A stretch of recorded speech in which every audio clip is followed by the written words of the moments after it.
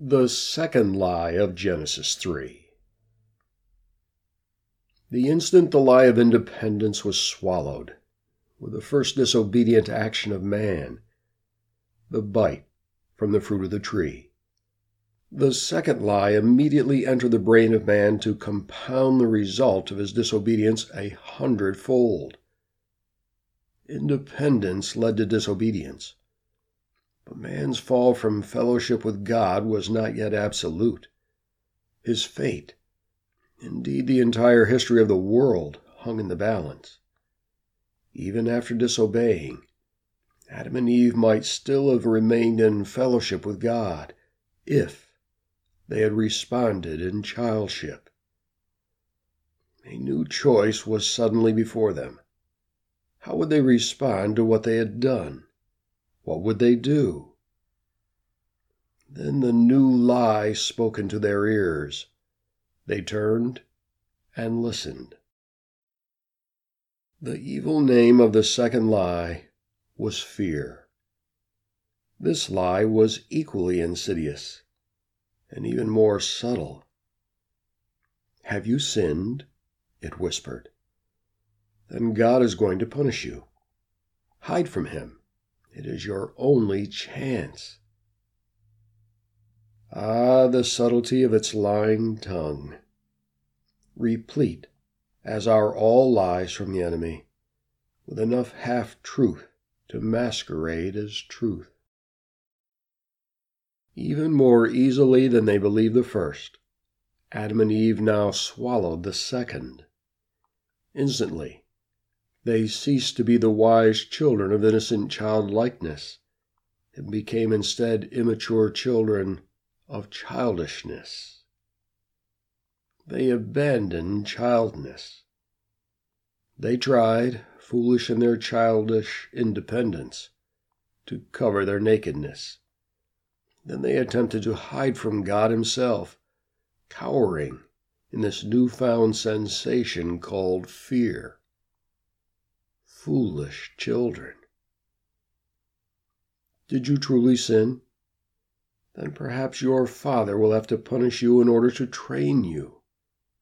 But he is still your Father, and greater is his love than his disappointment that you have not obeyed him. There is but one course open to you. Run to him, not away from him. Do not hesitate.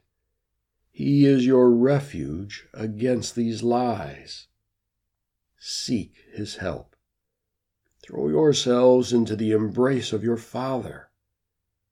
Tearfully confess to him your foolishness. Step back again into the childness in which you were created to live. Become again his children. It is your only chance. Fear changes only 2 words from the full and glorious truth of our salvation. Run to him becomes hide from him. Lie of lies. What might the loving Father have done had Adam gone straight to him with confession and repentance, learning his lesson from believing the first lie sufficiently to enable him to reject the second? Discipline from the Father's hand would still have been rendered. Perhaps the gate to the garden still would have been closed. Oh, but how different thereafter might have been the fellowship between the Father and his family. What restoration might have it been in the Father's heart to extend had the first Adam offered to make himself also the second, saying to his Maker, "Father, I have sinned. I have disobeyed your command. I was foolish to do so. I am sorry. The woman is blameless, for you gave me to rule over her. I take account for all. Take my life, for I deserve nothing less, and spare her. Let the whole of your punishment fall upon me. Be it unto me according to your will." But none of this was to be. The lie of fear had gained a foothold from which it would never retreat.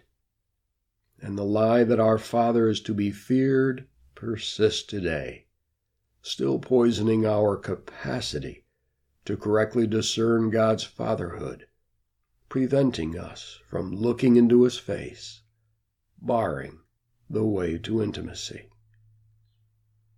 The glory of Genesis 2 was undone.